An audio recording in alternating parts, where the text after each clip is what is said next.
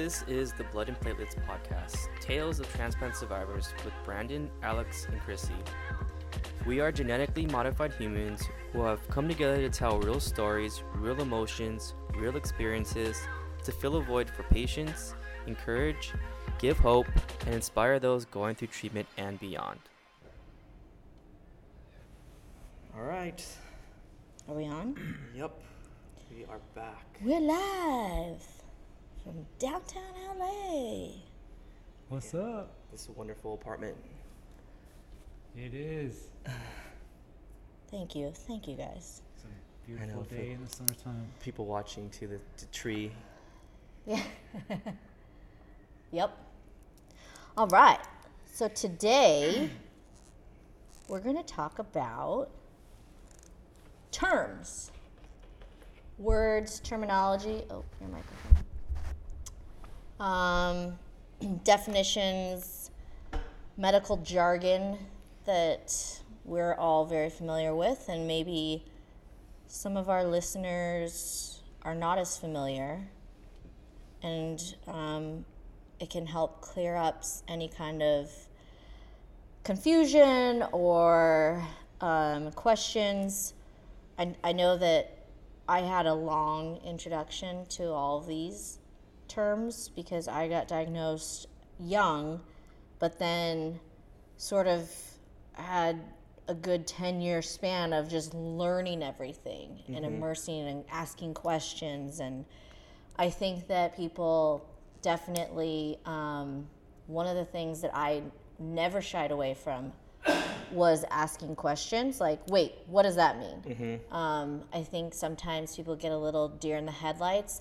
That's why one tip was always said to me that I think is absolutely very important, is it's very helpful to bring someone else, another set of ears with you to appointments, because sometimes you do get deer in the headlights as the patient, and it's hard to know what things are. So I had a lot of people also asking in my appointments, what does that mean? What does that stand for? What are you talking about? Yeah, that's a good tip.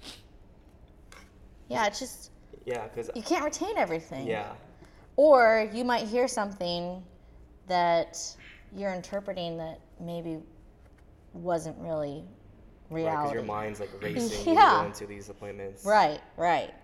So, for purposes of today, we're going to be doctors and nurses and teachers. Yes. But But disclaimer, we are not doctors. We do not have medical degrees. Right. None of us. Our only expertise lies in the fact that we have all been patients. Experience. And what we're speaking from is- personal experience. Yeah, it's from our experience. And Yes. Every patient is different. Right. You should always consult with your doctor Yes. and always clear any kind of confusion with a medical person. Yes. Yeah. Very much so. Yes. When I first got sick, my family doctor told me or advised me before he handed me off to the oncologist, specialist in cancer, to write all the medications and all the terminology and all the stuff down, and I was so scared, like I didn't do none of that. I didn't either. Yeah. Yeah. But you had way more time to gather down this information. Like I primarily just learned all the immediate basic stuff, like, and this is all like, 7th grade biology stuff that Yeah. I never knew. I mean, I made a But you had a crash course in it. right, and then I became very familiar with Right. white blood cells, red blood cells, platelets, and Exactly. the basics. Yes. And what Yes. they do, and then chemo, and then Yeah. the different names of chemo and types of chemo, and then Yeah. and then it stems off from there. Like there's so many different terminologies and verbiage that they use in the hospital, Right. in the hospital world, in the cancer world. It's just it's almost like a whole another language.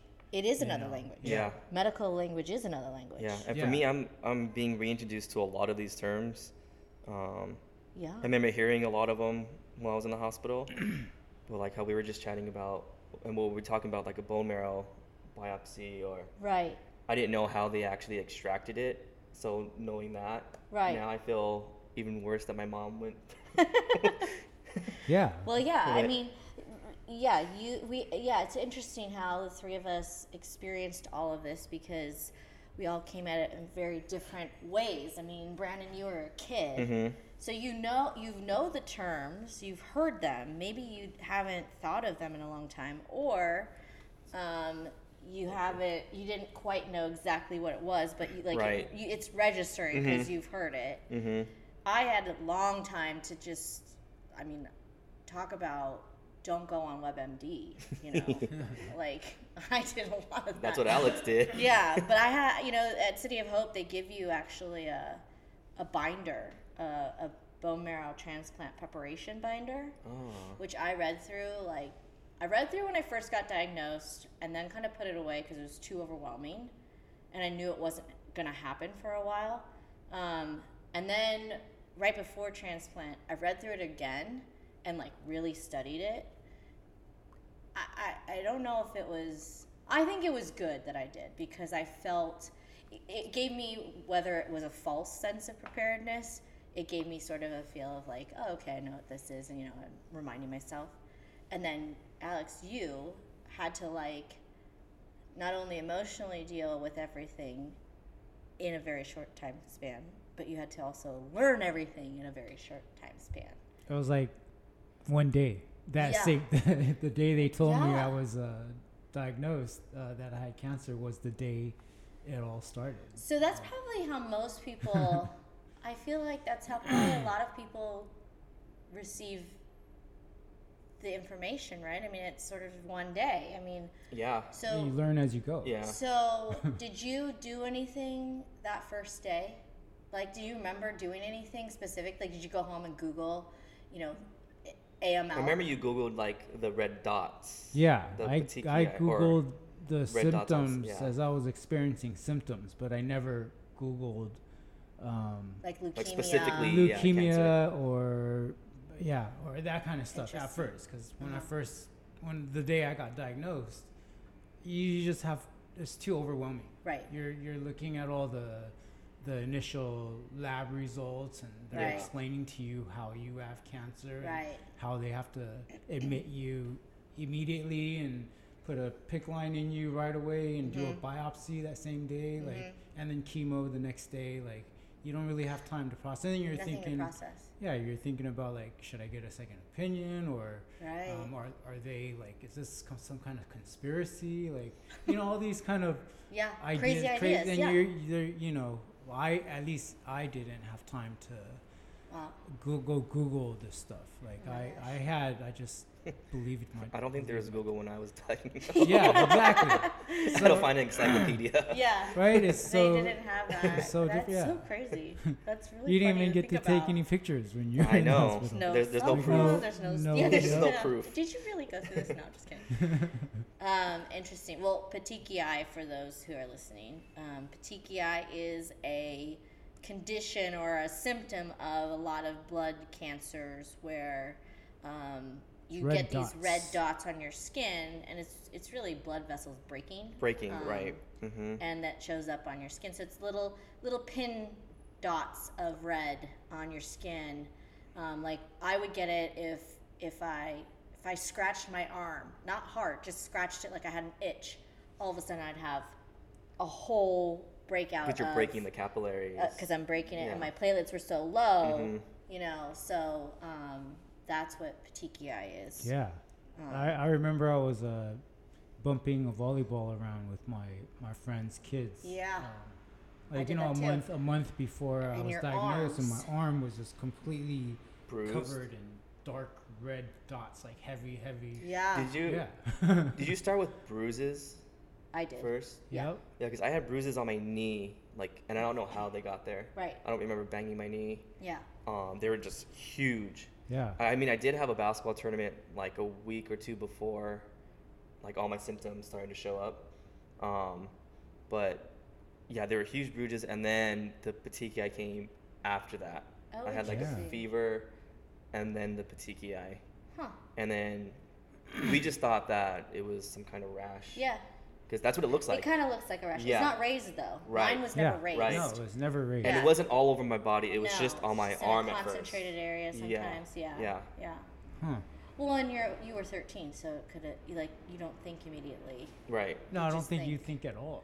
No, yeah, I guess you're right. I don't- Whenever, although mine, because I was not like in sports. I mean, I was 25, when it was really severe, the bruising, and my brother was the one who was like, "That's not normal," So like, there was the sort of like something's wrong Yeah. because you shouldn't have bruises. I mean, they were covering my body, Yeah. covering. No, that's a tall tale. Yeah. Yeah. So I think as opposed to if I was 13, it's like, well, you're playing, you're Right. running, you could be, fall Yeah, down, I just whatever. played in a basketball tournament, so Right.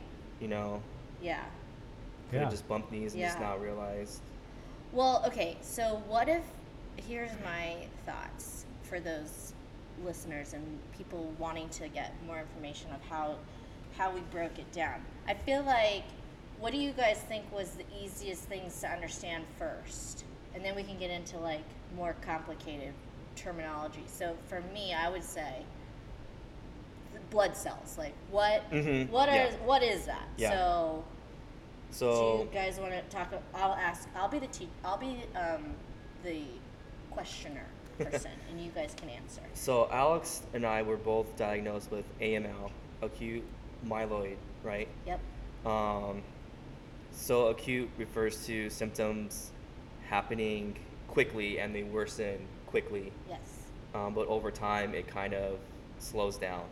So our cancer, our leukemia, was pretty aggressive Mm-hmm. when we were first diagnosed or when we first found out our symptoms. Mm-hmm. So when I went into the hospital, they didn't say like acute myeloid, whatever. They just said that you have some funky white cells that are taking over your body. Right. Did they say Yeah. immature? Immature was a big And word. Yeah. what did you guys know at the time what white cells did for your body? No, I didn't. Okay. I just Do you knew know- that red blood cells, pretty much you Oxygen. Right. needed blood cells to live, Right. pretty much. Yeah. So whites are your infection fighters Mm-hmm. for the most part. They're your defenders. They're They're your defenders. defenders. They're fighters. And if you have a seriously elevated number of them, and there are ranges, so for people who are wondering, like, well, how do you know? Obviously, it's a simple blood test, and it's called a CBC, which is a complete blood count. Mm-hmm. And it tests your white cells, your red cells, your hemoglobin, your platelets, along with a bunch of others. But those are the kind of the four main lines. And each cell line has a range, a normal range. And so if you are outside that range, that's when doctors are looking at, like, Yeah. what's going on here? To give the example, Alex, what was your The normal white blood cell count range is 6 to 10,000, and I was at 217,000 Yeah. when I was diagnosed. Yeah. Yeah, so that's a red flag indicator. Yeah. That. That's pretty much, doctors will know immediately that it's some form of leukemia. Yep. Mhm. Yep. Especially with elevated white cells in that kind of range. Do you remember what your counts were? Mm-mm. Because it was so long ago. Yeah, I I wish bet your mom would. We'll get your mom to. Yeah, I gotta ask answer. my mom. I know Yeah. she has like a box of things For that sure. she kept. I gotta I ask guarantee her. you were somewhere like where Alex was. I'm High. sure it was very Yeah. high, very Yeah. high. So with my disease, myelodysplastic syndrome, and Milo, you'll hear Milo a lot because Milo actually means blood. I found that out. I asked one of my doctors, and so myelodysplastic is basically bone marrow failure. So all of my cell lines were very low Because they weren't being produced. because it wasn't getting produced, or it was all immature cells. They weren't fully formed before they were getting released out into my body.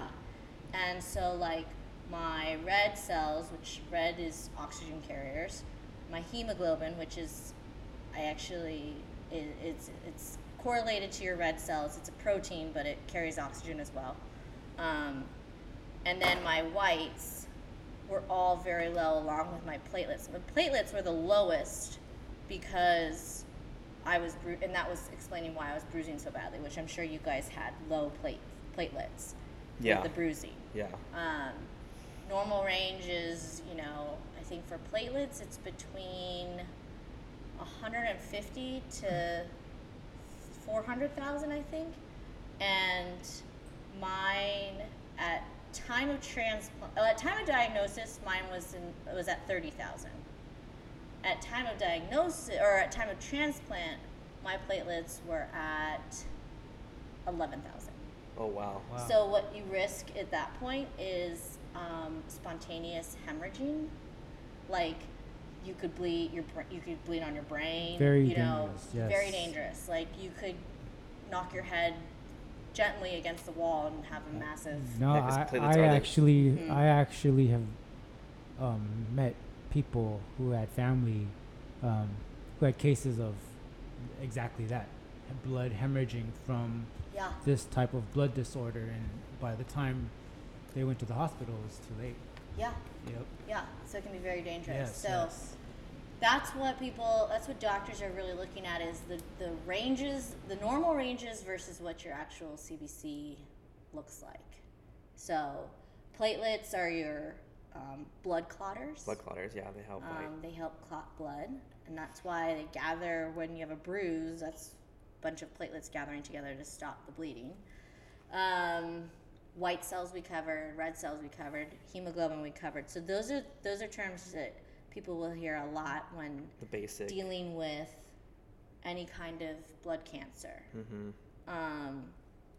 We also have something that I did not know about, but until transplant. But one of the things that seemed to sort of take over was neutrophils. Did you guys remember talking about neutrophils? You definitely. But do you remember hearing the term? I think neutrophil? I remember hearing about it. It wasn't talked about a lot. So neutrophil is kind of like so the way I understood it, hemoglobin to red cells is like neutrophil to white cells, and neutrophil is as well your infection fighter. Mm-hmm.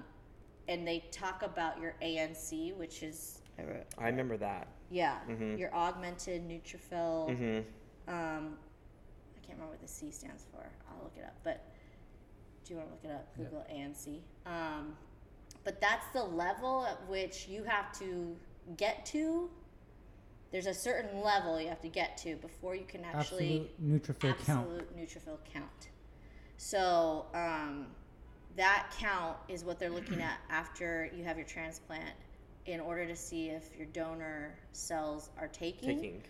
And if your bone marrow is producing enough immunity, right, to protect you to go outside of your room, essentially. Yeah, and I think I could be wrong, but I think I remember getting boost shots Yes. of that Yes. to help boost. They give the you immune system. neutrophil shots. Yeah. Well, I think it's called Neupogen. Yep. Is that the one they give you through your stomach? I don't remember where I got mine, actually. I remember getting Neupogen. But it makes you kind of achy because it forces production of Yeah, I your remember neutrophil. after my transplant getting those boosts, my joints would hurt. Yeah. It was like growing pains almost. Yeah. They would hurt so bad. Yeah. So that's something that I think most people who deal with blood cancers, they're going to start hearing that term a lot, especially if you go through treatment of any kind of transplant. So that was a new definition to me. I didn't understand what that meant. What about, okay, so do you guys, here's one that you guys can talk about. So bone marrow biopsy versus spinal tap. So Alex, you should describe bone marrow biopsy, and then Brandon, you can describe Spinal tap. spinal tap. Okay. Because they're two different things, people. Yep. Yeah. Bone marrow biopsy. Brandon's never had one, right? I bet you did. He's not but sure. He doesn't remember. That's okay. I would have remembered the way you guys were describing that. I would have Yeah. remembered That's that. true. That's For true. sure. Yeah. But bone marrow biopsy is basically where they need to go into your big bone, which is I forget what the big bone in your leg is, but the femur, or your hip bone, the hip bone, yeah. and then they go in there, and then you have a lot of stem cells and marrow that's stored in the middle of this bone, and this is where your stem cells are, with the cells, the production cells, the stem cells that produce the white blood cells, the red blood cells, and the platelets, and all the other cells. So when you have a blood cancer, a certain type of blood cancer, like I did, acute myeloid leukemia, Brandon, it's the stem cells that are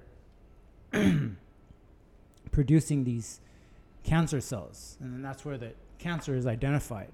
So they need to do these bone marrow biopsies to go into your big bone to draw out, the blood that's produced by these stem cells, and then they can identify the cancer, basically. And they can analyze it, test it, and see what's going on in the actual marrow. Yep. But this marrow, this biopsy process, where they draw the blood from, that's basically where all of the blood in your body is produced. Yes. Like millions and millions of new cells every single day.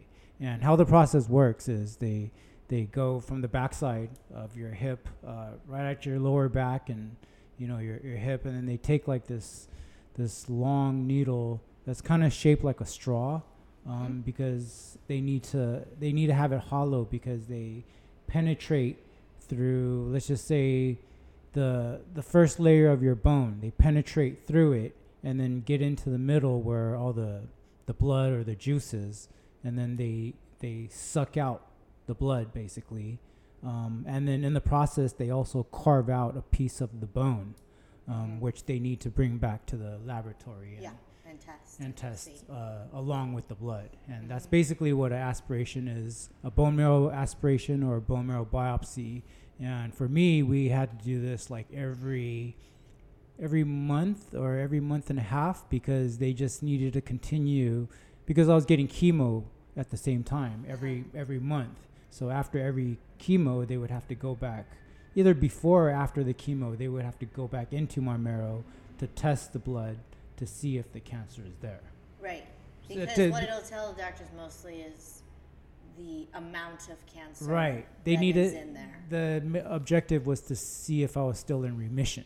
Correct. So remission, for those of you that don't know, is a state of where your cancer is less than 5% of your blood cells. And every single human carries a certain percentage of cancer cells in their body, but it's normal. It doesn't affect your body adversely. And it doesn't mean you're going to absolutely get cancer. No, it has no inclinations of that. But if it goes above that percent, that's where the bone marrow biopsy comes in to tell them how much above that percentage it is. Is it 6%? Is it 25%? Right. Is it whatever? So that's a very key distinction of why you need an actual bone marrow biopsy. Yep.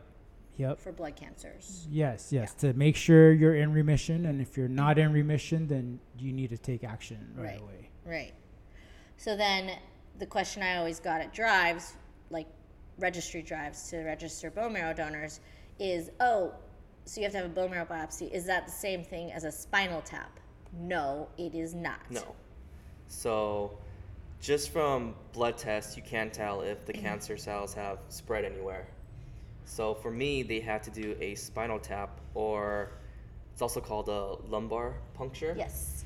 And this is where it's similar to a bone marrow biopsy, but this is where they take fluid. So so for me, the process was I had to kind of curl up in fetal position, and the doctor insert a needle in my back, and they had to puncture the area that's surrounding the spine. In the lower vertebrae area, right? In the lower vertebrae area, yeah. In between the vertebrae is where the needle goes into. Right. So if you can picture the vertebrae, there's like a little hole. That's pretty much where they had to insert the needle. And it taps into the canal, the spinal canal. Right. And then they had to take out spinal fluid. It's also called cerebral spinal fluid. Which is Right. a clear, like a clear fluid. It's right? just clear, Yep. and then those samples will tell you if it's spread to my spinal fluid or if it's spreading to Right. like anywhere else in my body. Right. So that was done for me right away because they wanted to know if the cancer had spread because it was acute, so it was aggressive. And luckily, it didn't spread anywhere else. I think the spinal tap or the lumbar puncture tests to see if it spread to the brain. The brain, yeah. That was what they were testing for. That's the Right. reason they gave Yeah. me the lumbar puncture. Yeah. So yeah. And I had to get that done once every 3 months, maybe 2 months. Oh, Well, really? you That had frequent? multiple. Yeah, it was pretty frequent. Yeah. Oh, wow. Yeah. Especially in the first maybe quarter of like treatment, I was going in quite often. Wow. I think that's probably just to make sure It's not It's going not. anywhere It's a else. precautionary. Yeah. Especially when you're dealing precautionary, with acute Yep. Yep. Yeah. leukemia. Yeah. Yeah, I didn't have any of that because I didn't have, my MDS had not turned into leukemia. So there was no chance of it spreading. Right. It was already all over my body only because myelodysplastic syndrome is just literally your blood production. So, but there was no cancer cells that were spreading to my body. So I didn't have any of that. Okay, so those are some of the first things that we dealt with, right? You know, counts. You know, a lot of times people will say, well, what's your counts like? And that's really those ranges of normalcy that you're getting compared to. And then symptomatic stuff like petechiae, that's what we talked about. And then getting diagnosed, all involved, as well as, I guess, throughout treatment, you're getting various either spinal taps and bone marrow biopsies or aspirations, or one or the other. Typically, if it's leukemia, you're getting both. If it's some other kind of blood disorder, you may only get one. I only had bone marrow biopsies. But then, so let's talk about when we actually got into transplant and things that we heard there that were kind of new. Like for me, ports was something I had never dealt with before because I didn't have any treatment before the transplant. Oh, that's right, yeah. What's a port? So a port, well, Mr. Tongue, a port is a device that's inserted into a vein, and is where the doctors and nurses administer medication, transfusions. And this is so you don't have to get Poked every single time. over and over again. Yeah, trying to find a vein. Yeah, so you get a vein, and a lot of times if you get poked over and over again, your veins will collapse just from exhaustion. Like I had that happen at one point, you know, and early on when I was getting, I don't know how many blood tests done a week. So a port gets inserted, and there's people that have other kinds of cancers, I think, that have ports because if they're receiving chemotherapy. Ports and PICC lines. PICC lines. So I didn't know there were different kinds. A Hickman. There's a Hickman, and then there's a PICC line. There's probably even more that I don't. Yeah, like There's maybe. a PICC line. But Do I you know the that- difference? Yeah. Okay. So a PICC line is in your arm. Okay. It's in your bicep. Bicep, yeah, okay. And There's an artery. yeah, they go in through a little, very small incision, but then they just sort of. It's like a Comes out of your catheter. arm. It's a Yeah. catheter. It's a catheter exactly. that leads from the artery in your Into your your- arm to right by right by your your heart. heart, so that your main The main blood. source of blood pumping Will will pump then the, put everything, whatever it is, if in it's your body, yeah. transfusion or chemo or medication, Yep. and then the Hickman goes in your chest. Right. It's And right by the heart. That's right what by I the had. heart. Oh. And what I had learned in the City of Hope, I guess, Bone Marrow 101 class we did, the Hickmans, they're moving away from those more often now because it sounds like, Infection. yeah, Yeah. you get more Forget that. infections with Hickmans as you do with PICC lines. Now, of course, whatever your doctor is going to recommend is what you should do, but that is something that they were mentioning is can happen, you know, it can happen with any of these lines. Obviously, you have an open hole in your body. But the PICC lines and the Hickmans are seemingly the two most common devices that people get. Yeah, I remember I had a Hickman.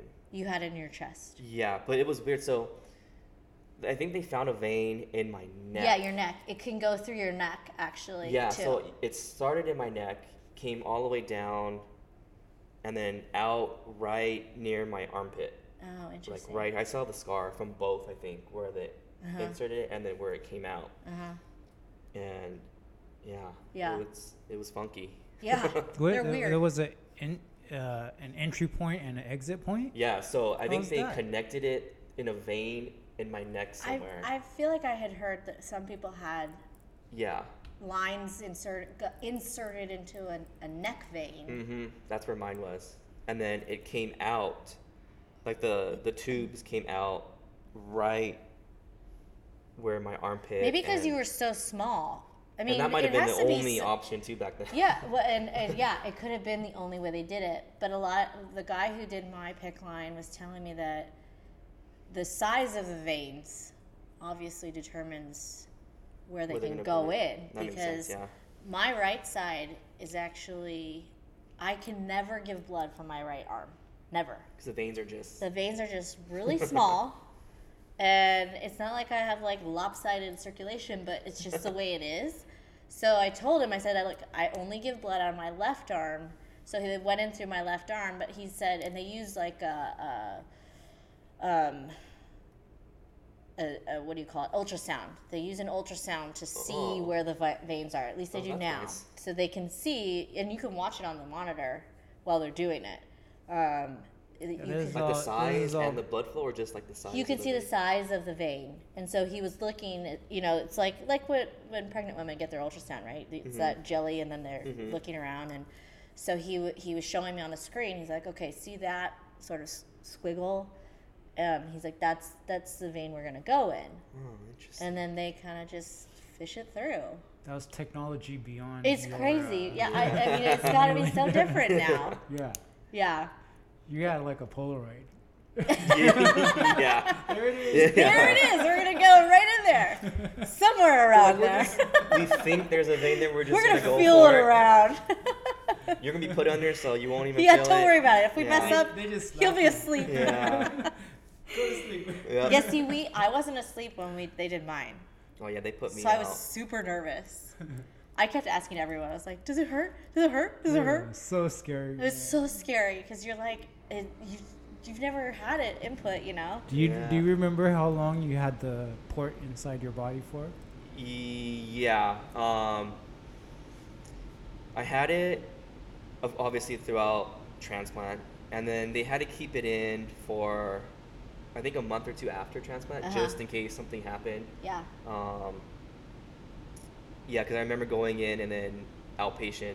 Yeah. Just got you it- have yours. Just Yeah. got it taken out. Well, and you're going so frequently that they don't want to keep poking you afterwards. Right. So it's like easy Right. to just be able to do blood draws Yeah. from the. Did Yeah. you have to get it cleaned and the gauze changed every week? Gauze change, yeah. I mean, I was able just to clean it myself. They just gave me that red, I forgot the cleaning solution stuff where you They just gave kind it of to you? just Wow. wiped around like the opening. Did they give it to you? No, I had to No, go we had to in go get in. it cleaned Oh, really? every week. Oh yeah. I mean- like they scrub it. Yeah. Oh, They no, did- they didn't. It's intense. They No, they just gave disinfected me- and everything. It's Yeah, they just crazy. gave me like this.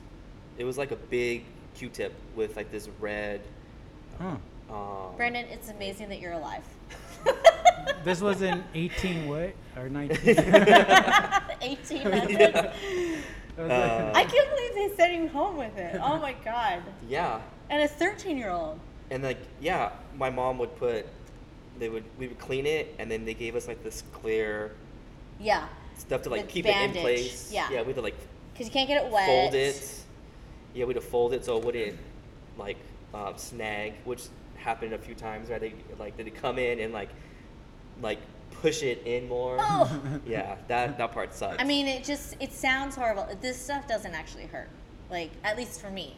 I did not have any pain. I mean, I Discomfort. It was discomfort when it first got inserted because Yeah, it's like an it's open wound. weird. It's a just- psychological But pain. then it is psychological. Then I didn't feel it after that, Yeah. and I But got when you very have it, used to it's it. so useful because they don't have to poke you. They just No, come it's in, so they nice. just draw the blood. I from know, right like, there. here you just, go. You just lay there, yeah. Yeah, it's so easy. Yeah. But no, we got our bandage and we get changed every Gauze, week, Yep.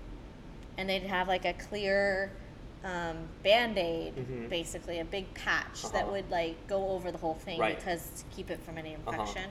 But she'd scrub it, like take everything off, and then so then the PICC line's just hanging out of your arm, and then literally she'd like scrub your I arm. know they definitely didn't scrub it because that thing got funky. Oh, oh my god! man. Maybe I because it was so couldn't- close to like my arm. Maybe it was just my armpit. That's That smell. crazy. Yeah, you had I tassels. cannot believe Yeah, you're tassels. alive. Yeah. Yeah. How long did you have your poured in for? You had a pick, I right? had a pick. PICC. And that's Uh-huh, like under the PICC. skin, right? So they still have to poke your skin. No. It's out. No, it's out. Oh. Yeah. It's basically Okay. when they. There's literally it's it's like like two an IV tassels. that Uh-huh. hangs out, and there's two Tassels, heads. like two- Yeah. Oh, because I know that two there's tassels. one too Two where ports, it's still openings. under the skin, so they have to poke it to find it. That's not a pick. A pick line is always outside. I Okay. mean, well, there's a part of the pick that is always outside your arm, Uh huh. and it literally looks like an IV that just is okay. permanently there, or not permanently, semi-permanently. Uh-huh. I had mine for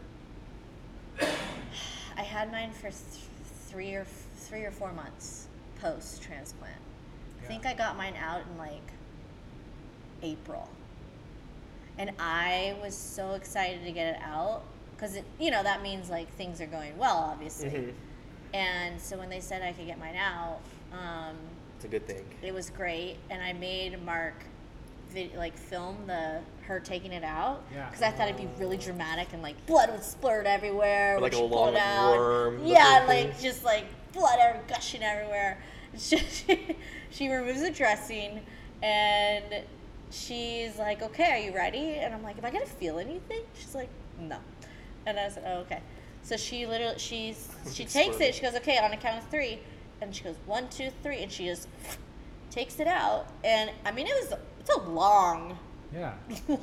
tube, Uh huh. very skinny. Uh huh. Didn't feel anything, and no blood came out. I You're was like, so "Aw." disappointed.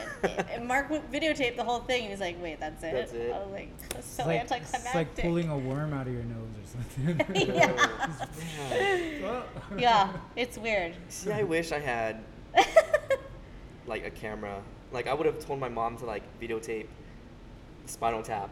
Yeah. Like all that stuff just to see. Was she in the room? Was she able to be there? I wonder 'cause you were I so want to say like young. the first time she was you in were there. so young, yeah. Yeah, but after the first Then they said, couple, I was like, I don't really need. Yeah, because "You're like, I got this." Yeah. Wow. Like it wasn't that bad. It didn't Wow. really hurt. It was just a weird pressure. The funkiest part was when they actually entered the spinal, I guess, canal. Like Yeah. you felt and heard a pop. That is so weird. Yeah. Yep. But They- is that painful? It wasn't painful. Just It was weird. just weird. It's a weird and sensation. like it just feels like a lot of pressure, Yeah. but not so much. like pressure. pain. Yeah. I remember like pressure. Yeah. Pressure seems to be something that the medical world talks about. I feel like whenever I was asked if things would hurt, they'd be like, "Well, you're gonna feel pressure." Yes. I'm like, "What does that mean? Is that hurt or not?" Yeah. Is that emotional? Is that yeah? There's Is a that lot of physical pressure. pain or what? I do feel a lot of pressure. Yeah, right? Interesting. Okay, so talking about... Okay, so we talked about PICC lines, ports, Hickmans. So then one of the other things that I think is confusing for people too, or maybe something that is a definition that can be helpful to understand, certainly before treatment, before any kind of transplant, you start hearing a lot of GVH. GVHD, GVH, which basically all stands for graft versus host disease. And do you guys want to talk about GVH? You know, before we talk about that, can we just dive in quickly? Basic treatment. Yeah. Oh, yeah. Good Just, like- idea. Right. Yeah, like steps of treatment and okay. Because like for me, I only received chemotherapy. Right. So when I was first admitted at CHLA, the next day I was on chemotherapy right away. Do you remember how many days you did? I don't. Yeah, I don't remember how long. I know I had to go through certain amount of rounds. Oh, interesting. Okay, yeah. Yeah, it wasn't like a 7-day thing. I had rounds of chemo. Oh, okay. So I was on, the first one I think was aggressive, and then it gradually got less intense. I guess depending on if the blast cells were still there. Right. From what I understand, especially when you have leukemia, especially acute leukemia, you have to go through rounds of chemo to suppress the cancer, right? Before you get to a stage where you can actually qualify to have a transplant. Right. So that's why you and Alex went through rounds of chemo. Yeah. And people who have AML or ALL or whatever would have to get through certain amount of chemo to get to a position where they're deemed qualified for a transplant, because you have to be at a certain level, I believe. Yeah, and I'm sorry for the listeners. I don't remember the name of the chemotherapy that I received. I just remember it was orange. Yeah, I remember the bag coming in. It was like bright orange, like Gatorade color. Yeah. Mine was clear. Yeah. Oh, maybe I had an orange one. I don't think so though. Yeah. Okay, so you had chemo. You had the spinal taps. I guarantee you had some sort of bone marrow aspiration. You had to have had some kind of. I know you don't remember, but you must have had something. Unless they knocked me out. They might have. For it, but. Or maybe there's a different way to test it, but yeah. Yeah. Okay, so you did chemo. And that prepped you for the transplant. Right, so I had the rounds of chemo when I was first diagnosed, and then I had another aggressive round of chemo right before my transplant. Oh, okay. Because that one had to wipe everything out before I started my transplant. I think that's protocol for most. Yeah. And that was the only round of chemo where I got sick. When I was first diagnosed, and then that first round of chemo, I was fine. Like, people came in and they didn't think I was sick because I was like, I didn't feel anything. Yeah. I still had my appetite, which was weird. I was gaining weight in the hospital during that time, which was weird. Yeah, just that round right before transplant was harsh. Kicked my ass. Yeah. Did your hair fall out? Oh yeah, I remember when it first started to fall out. I had some kind of tape that was taping up my Hickman, and I was like wrapping it around my hand and like peeling it off, like tapping my head and like peeling it off. Yeah. It was already coming out, so I'm like, I'm just gonna mess around with this now. So yeah. Aww. So weird. Poor little bald 13-year-old Brandon. And now I'm a bald 33. It's all come full circle for you. Yep. Well, you should be used to it. Yeah, man. Yeah. No surprise. Alex, you had a different type of intro to transplant, right? Yep. I basically got diagnosed with the AML and with the high white blood cell count. So they had to. First step was to put me in remission, which is to lower my white blood cell count, to try to put me in remission. Right. So that's why they did the first round of induction chemo, which is the first chemo everybody goes through when you find out you have your cancer, diagnosis. Yeah. And it was a very strong 7-day, 7-night, 24-hour drip of. It was 24 hours. 24 hours. Wow. 7 days, 7 nights. Then there was cytarabine. And that's a pretty hard one. Right? It's called the 7+1 cytarabine something. I don't know. They said it's one. You felt pretty crappy. Yeah, they said it's one of the harshest. Yeah, I remember hearing that name. That they give to people because of the severity of it. Right. And is that one called the Red Devil? I don't know. Was it red? It was clear. Oh. But you know, the people that administered, the nurses that administered the chemo came in like the toxic hazmat. Yeah, I know. Yeah. Gear Yeah. You're like, great. That's going to that would be have freaked awesome. me out. Yeah. They're like, oh, this is radioactive. Yeah. You're like, It was- sweet. It was pretty pretty trippy. Yeah. But yeah, and then I didn't know I needed a bone marrow transplant yet at that time. They just Oh. wanted to put me in remission, Oh, and yeah, I thought yeah. I just, Right. you know, I had no idea what a bone marrow was at Right. that time. Yeah. I just newly learned leukemia, AML, and that's it. White blood cell, red blood cell platelets. Right. So yeah, that put me in remission, luckily, and then that's when they identified all the different types of cancer cells, as far as for leukemia, and there's tons of different types of leukemic, myeloid, immature Right. cancer cells that could exist in your body. There are ones that are not so aggressive, and then there are ones that are super aggressive. Like if you don't get rid of it, you're gonna die. And I had one of those. It was called the FLT3, and then that's when they said you have like a 6-month window, and you need to have the bone marrow biopsy, bone marrow transplant in order to get rid of it. Wow. And then that's when it all started. That's when I went to City of Hope. I started at Los Alamitos, where they have That's a right. great hematology Oncology department. And shout out to the doctors and nurses there. They were amazing. So you got your first round of chemo administered at Los Alamitos. Yep. Oh, okay. Yep. And then when they said, you know what, you're going to need a transplant, Yep. that's when you got sent to When City they found of out Hope. you had that FLT3, that's when Yep, they sent you and then to. Is that a chromosome? No, thing? it's It's just a type it's of- a type of immature cell. Oh, interesting. Cancer cell. Yep. Okay. So yeah, and then that's how I ended up at But then you had, in terms of preparation for transplant, you had, different than Brandon, you and I had radiation combination.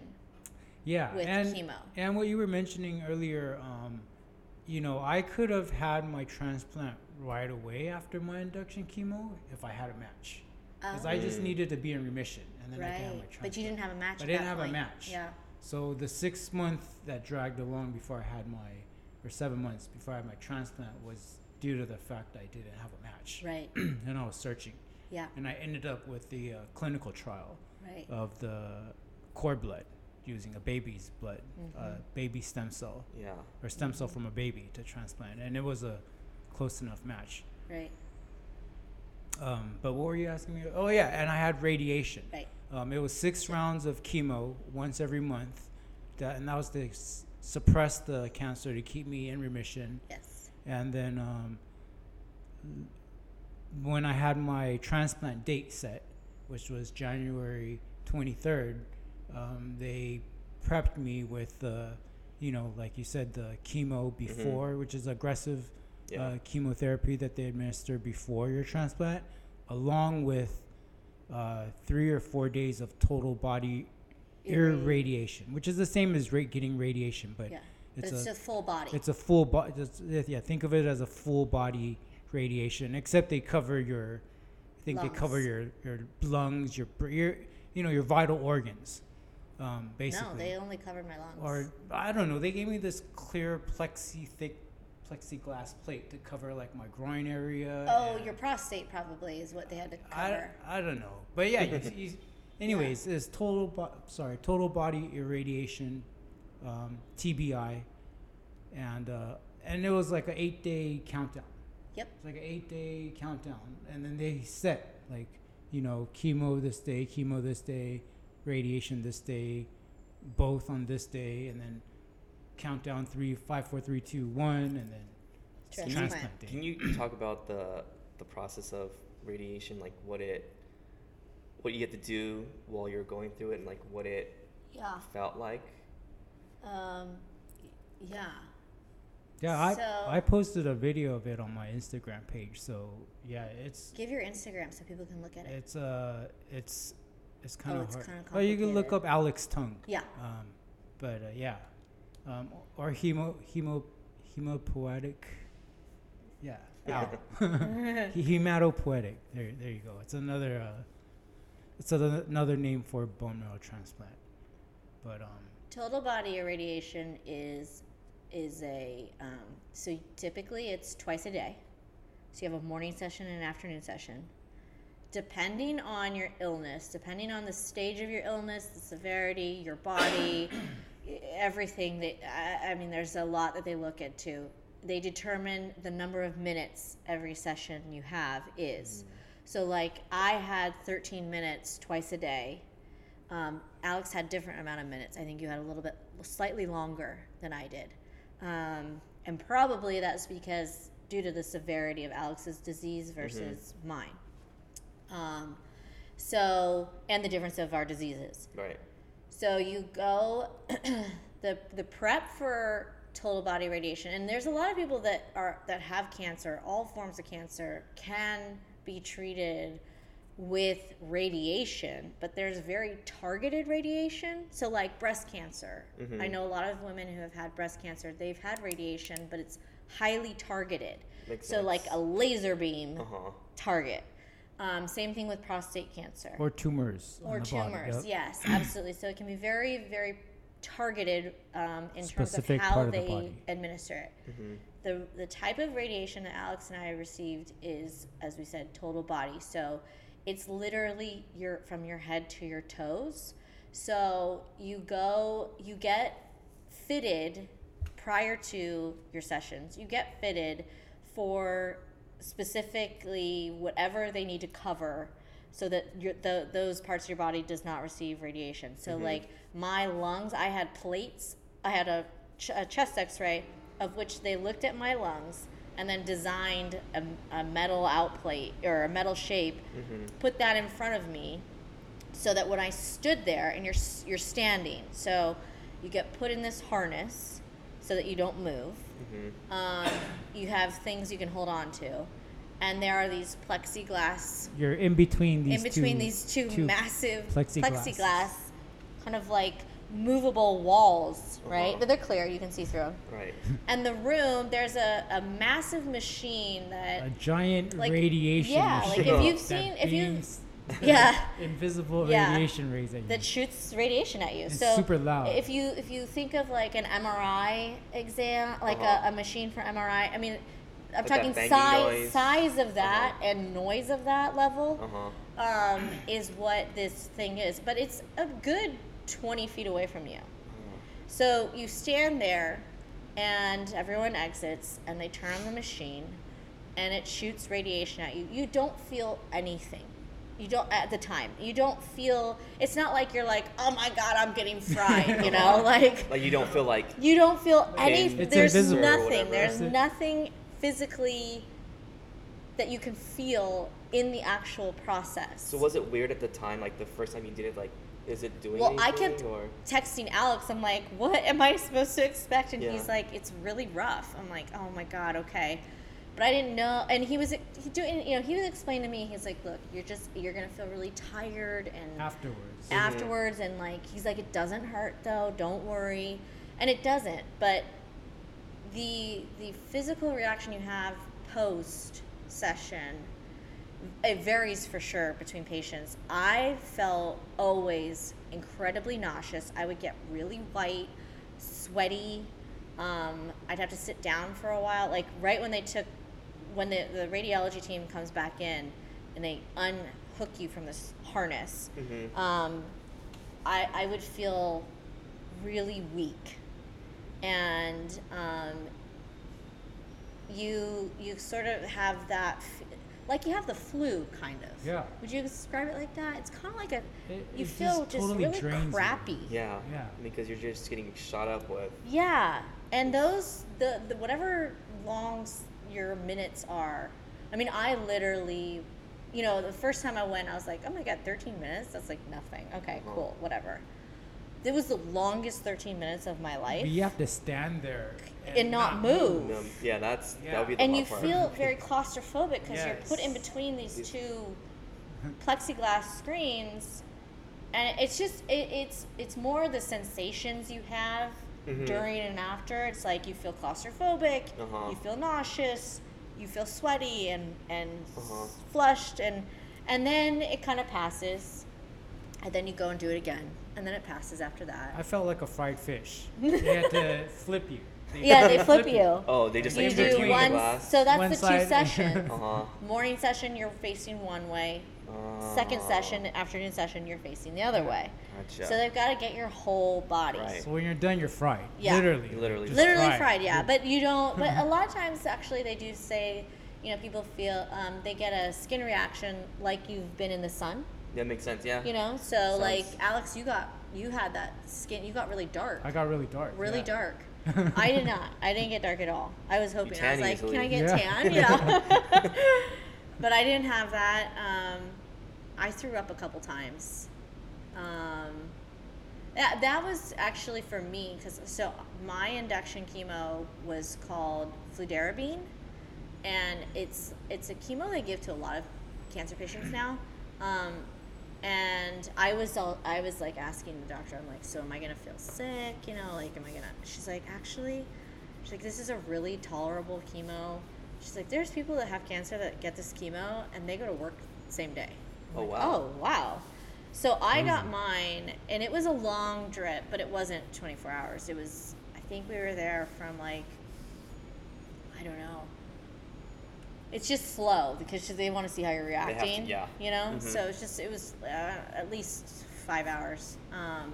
And I remember the first night I got home, my 3 best girlfriends came over to see how I was doing. And I was like, I don't know, I feel fine.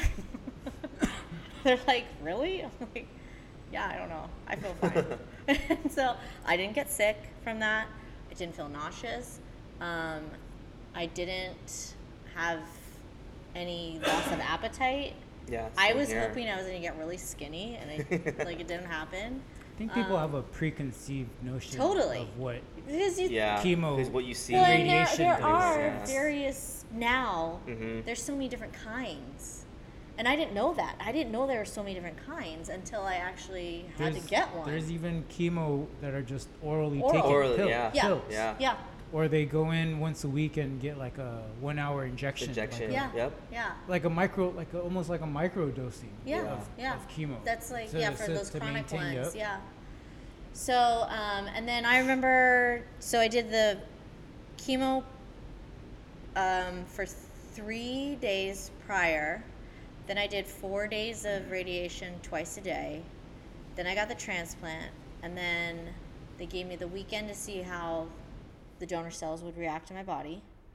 And then they hit me with 2 more days of a much more intense chemotherapy, which I did feel sick. I was throwing up a lot for that. Yeah. But it was only 2 days worth. Mm-hmm. I was lucky I didn't have any kind of pain. But yeah, that was definitely, that was like Alex and I had a more similar process. And they do this regimen. I think this is, well, I know it started at Johns Hopkins, and then City of Hope is doing it, and they're trying to make it their standard of practice, standard of care. Because I'm a research patient, so they put me on research so that they could have patients that go through this regimen to see if it works and works well, and then that would become sort of the norm of how they treat. So, but yeah, that was our experience. I wonder why I didn't need radiation. They didn't used to do radiation. Okay. So the old way of doing transplant, like when I was first diagnosed, they told me you're going to have 10 days of high intensity chemo and then you'll get your transplant. So there was no mention of radiation. So when I went back 10 years later for the actual transplant, they're like, okay, we've changed it since the last time we talked about this. Okay. And now you're going to have radiation. So I had to meet with the radiology team. So it's different. So it wasn't even an option then when I Well, was. I think, yeah, I think it was just, I think medicine is always evolving, and I'd say, yeah. science and ways that hospitals treat. Like, again, this was a Johns Hopkins protocol that City of Hope was trying to adopt because they were seeing really good results from it. And so that's where they were introducing the radiation combo with chemo. So I think it was, there's a lot of people that went through transplants, you know, 5 years ago even, that didn't have radiation. Yeah, no, even till this day, I think it's a case by case. Right. Okay. Yeah. Just The severity of people who are like older may not be able to tolerate that makes sense. Yeah. the radiation. So the doctors have to weigh out the options, what's better for the patient, The overall well-being. the overall well-being. Yeah. So me being, at the age that I was and the health condition that I was, they wanted to give me the full-on everything to get rid of, whatever was you in were my like body. in really good shape and health. Right. So they would treat me different than like somebody who was in their 70s who Right. got That makes sense. Yeah. Right. AML, That makes a lot of sense. So Yeah, every patient is different. So it's really as common of treatments there are, like as the commonalities we all share. I mean, they really, any good doctor and hospital is really looking at the individual patient Right. and figuring out, okay, what is going to be the best for this person. Yep. I know what happened with my last patient, and that was great for my last patient, but it might not be Right. what this patient Right. needs. So yeah, even though we all have these common things, there's still a lot of highly individualized, Right. treatment. Basically. Yeah, there's not just one treatment for No. one person or one No. procedure. Right. It's a different for everybody. Yeah. Okay, so that we covered kind of process of treatment or start of treatment. So then during treatment, we could talk about a couple of things that we got to know very well, like GVH and engraftment, immunosuppression, and maybe we can talk about pain management. So like GVH, like I said, graft versus host is a term, you Common hear a term, lot. yeah. And graft is the donor cells, typically, and versus host, which is you're the host. So it's their way of seeing how donor cells are reacting within your own body, and How you're accepting those. and how you're accepting it. And engraftment is acceptance of donor cells, but GVHD, which is graft versus host disease, can kind of come in various forms. And do you guys want to talk about your experience with that?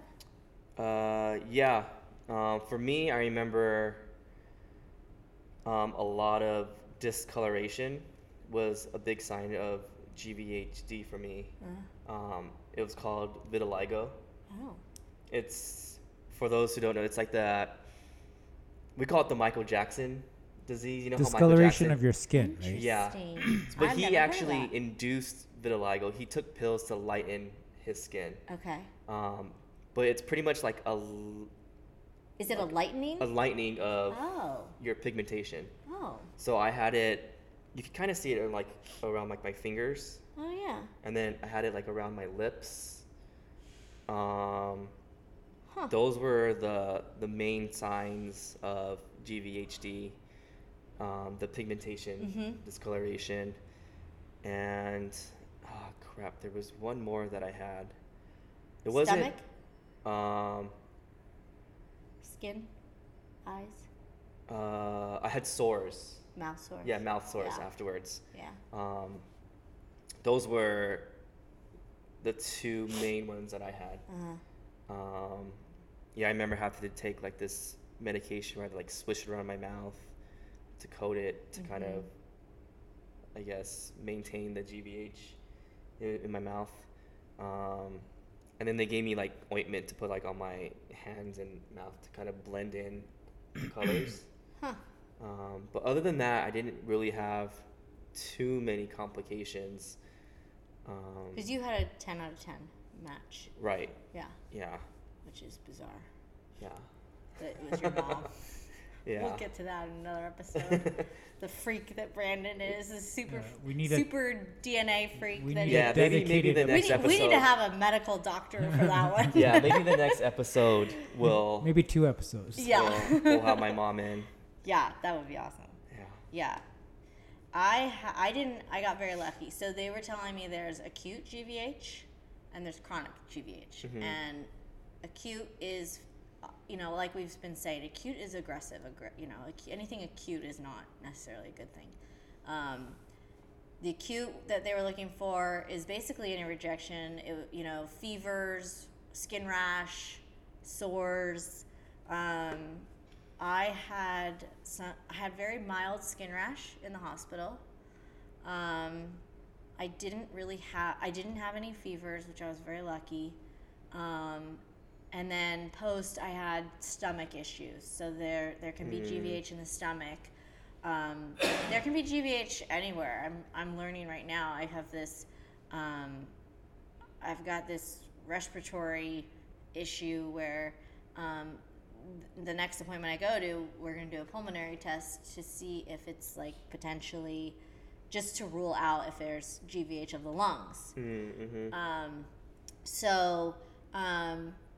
Acute GVH can be deadly for a transplant patient in the very beginning because it can be very severe, and it can be a total rejection. Your body can reject the donors. And then there's chronic, which is sort of like you live with. And I've met a lot of post-transplant patients who have chronic GVH, whether it's various skin rashes, issues, stomach, eyes, various things of where basically your immune system is kind of always reacting to the donor. Mm-hmm. But I've been lucky where I think I've had very minimal GVH. I really haven't had much issue. Alex, did you have any GVH? I definitely had GVH right after my transplant, and it wasn't like Brandon. I didn't really have any skin issues. It was mostly internal, lungs, kidneys, intestines, stomach. All Yeah, that. stomach is pretty common. Yeah, well, your stomach is the largest organ in your body, so Yeah, now that I think of it, I Skin and did have stomach. it first in my stomach because I would have diarrhea a lot. Well, and that right happens. afterwards. Yeah, and that happens from chemotherapy. Chemotherapy too, yeah. Yeah. Yeah. But stomach and skin are the two most common, I think, Mhm. because those are the biggest organs. organs yeah. in your body. yeah. No, I had a pretty clean engraftment, which means the new stem cells from the baby assimilated with my body pretty smoothly. I didn't have too dramatic of a case of GVHD. And it seems like the baby cells likes the environment that it's in. Well, how could they not?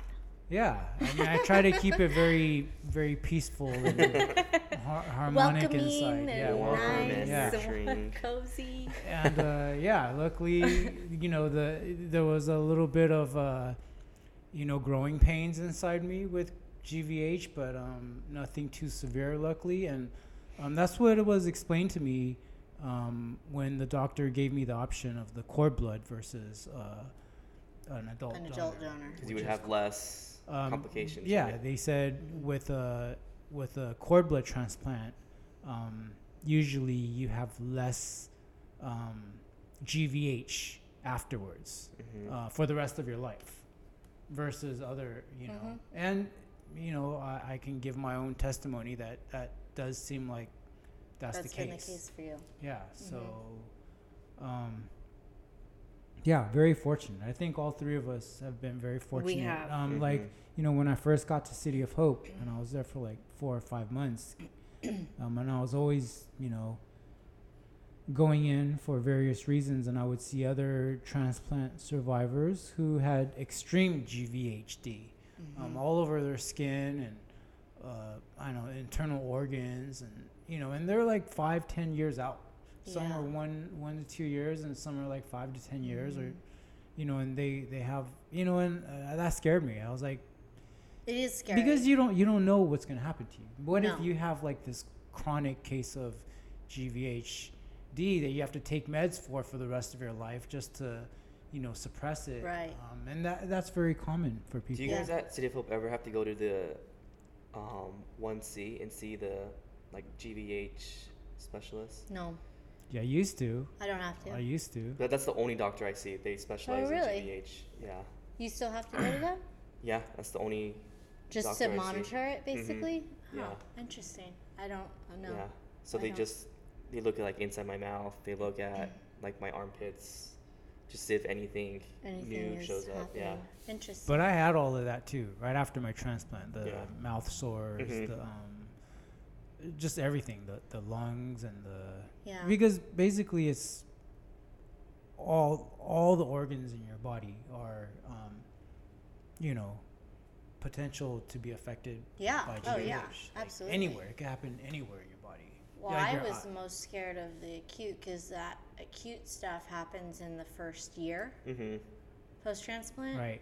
And that's really the time where if it's going to get bad, I mean, your potential of not surviving it can It's be within- high, yeah. and that was what was really scary for me and worrying was, any kind of potential issue. I remember I had to go back in the hospital for stomach issues, and I was really worried. I was like, oh God. And it was like 2 months after transplant, and I was thinking, oh my gosh, it's starting, But fortunately, it was not that. It was actually I ate Japanese curry and it was too spicy. The gastroenterologist was like, no, you're fine.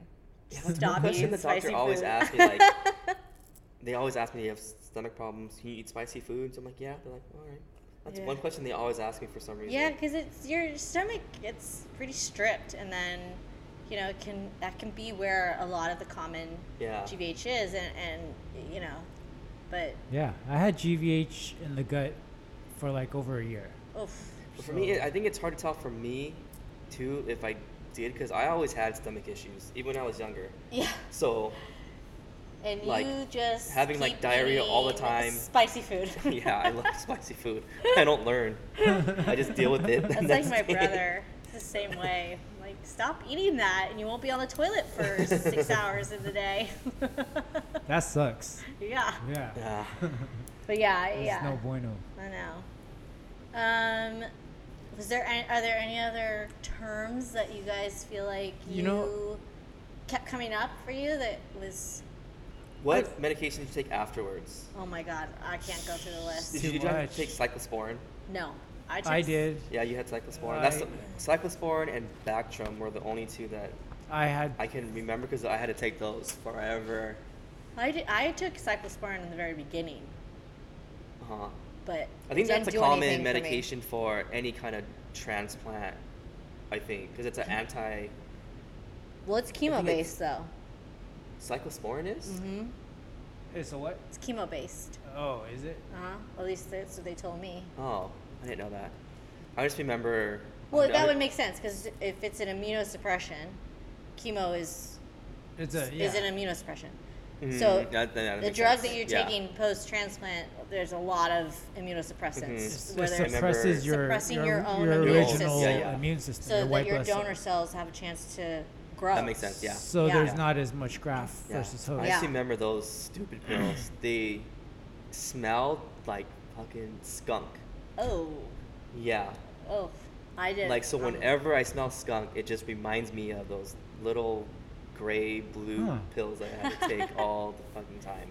Yeah. You know what kind of pills I got when I was in the hospital? I got a Marinol, what's What's that? which is a hospital grade marijuana pills. No way. Yeah, it's the little They these gave you that? little green pills. Yeah, all the hospital. If you just ask for it, they offer it. Oh, I didn't. But know that. after taking it, it's very very low dose. You But don't it's for really- pain, right? Is that for pain? It's for an array of symptoms. Oh. for different reasons. Uh-huh. But they do have these little green pills called Marinol. So That's so funny. it's pretty That was cool. one of the questions I don't posted think- on Instagram. I don't think Do you guys they have had any that. terms or like information you guys want us to talk about? And like medical marijuana was one of them. If you, I didn't take it. Yeah. That was, They did No, not I don't give think me they that had. option. They didn't have Marinol back yeah, when. yeah. My yeah. doctor wasn't into that kind of. No, Yeah, I my guess it's- doctor wasn't into it either. But you can request. But you can request it. Nevertheless, you can request it. So Yeah, there no, you go. If anyone's going through it, request. That was one of the first Alex. things I asked. When What's I, it called? when I got Marinol? diagnosed. Marinol. There you go. So if anyone out there is going through M-A-R-A-N-O-L, treatment, I think. ask Yeah, your go doctor ahead for and ask for that. Marinol. Yeah. According to Dr. Alex. Yeah. Dr. Alex. Dr. Chen. Dr. Chen. Dr. Greenthumb. But that could be Yeah. another topic, another episode. Medications? Yeah, medication or like medical marijuana and CBD and Oh, all yeah. that stuff. That we could, yeah. Yeah, that, I think that goes along with like holistic treatments, Yeah. and I believe holistic and medical scientific treatments go Mhm. hand in hand. Yeah, you can combine. Yeah. Yeah. Yeah. Yeah, there's definitely ways of going the natural way of your body to try to Yeah. combat this Yeah. terrible. Mm-hmm. There's a lot of trial and error with some of that. Just have to Yeah. figure out what works. Yeah, but terminology wise, man, there's like There's a lot. There's there's a a lot. lot. I think we Just the we main barely takeaway, like, I yeah. think, is if you have questions or you don't understand something, you should ask your doctor, because a lot of times doctors and nurses and people who live it day to day think, well, oh, of course you would know that. You know what means, this you is, know? yeah. So don't ever hesitate to ask, because you didn't go to med school. Yeah, and what you said You know? earlier in the beginning, like having someone go with you. Yeah, having To someone have go with you another to set of just ears and brain. And to, a lot of times, those people, most of the questions that got asked in my appointments leading up to transplant were always from Mark or my brother Mhm. or my aunt. You know, like it was rarely me asking the questions. Right. It was all everyone else saying, "Okay, wait.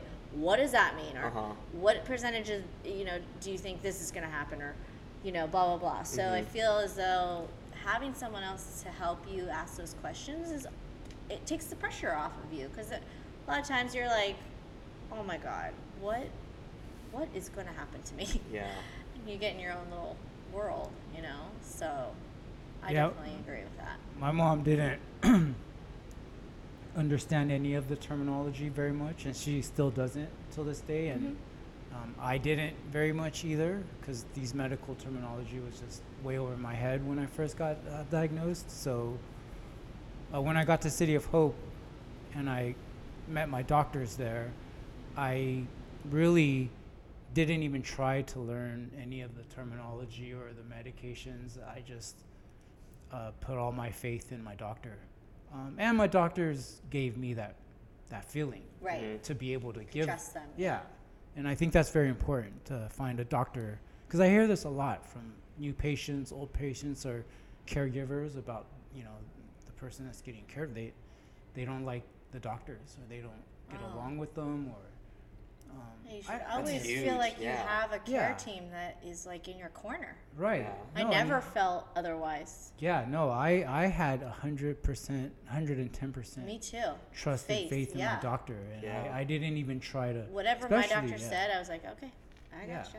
Mm-hmm. So that's very important. Yeah, absolutely. Not everybody has absolutely. that. And City of Hope has just, Amazing. Yeah, so don't be afraid to unreal. switch hospitals or No, doctors. if you don't like someone, you should be changing that. Yeah. So you have to be your own advocate Mm-hmm. for sure. Yep. Yeah. Nobody can stop you from getting a second opinion or No. going somewhere else, or gravitating to a doctor or a hospital that you're comfortable with. Absolutely. I definitely liked knowing everything, like knowing terminology, medications. What does that do? What's this gonna do? What's that for? To the point where I had nurses coming in and I would say stuff and they're like, were you a nurse? I'm like, No, but I'm really good. You are really good. I know my stuff. They're like, wow. But yeah. Yeah, different strokes for different Exactly. folks. Whatever works for you is what needs to, you got to stick with, right? Yeah. Yeah. That's right. All right. Yeah. So, And before we end too, I want to thank everyone that's been listening. We've Oh got my gosh. a lot Yeah. of So exciting. yeah, a lot of good feedback. Well, and we did this episode based on someone's feedback Yeah. and requests. So if there Mhm. are things like that that people want to hear, Any topics, anything. yeah, we're open. Yeah, We love definitely. it. It's so great. Yeah. So Good, keep good 'em- call. Yeah. Way to thank our listeners. yeah, I'm I like always saying that. Yeah. yeah, I'm always thinking about our podcast, and I just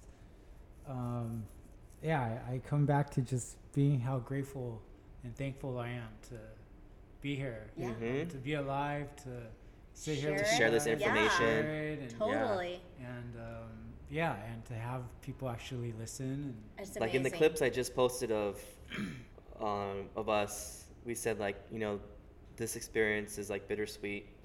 It sucks going through, but now helping people Yeah. we wouldn't have done this if we haven't gone through it. 100%.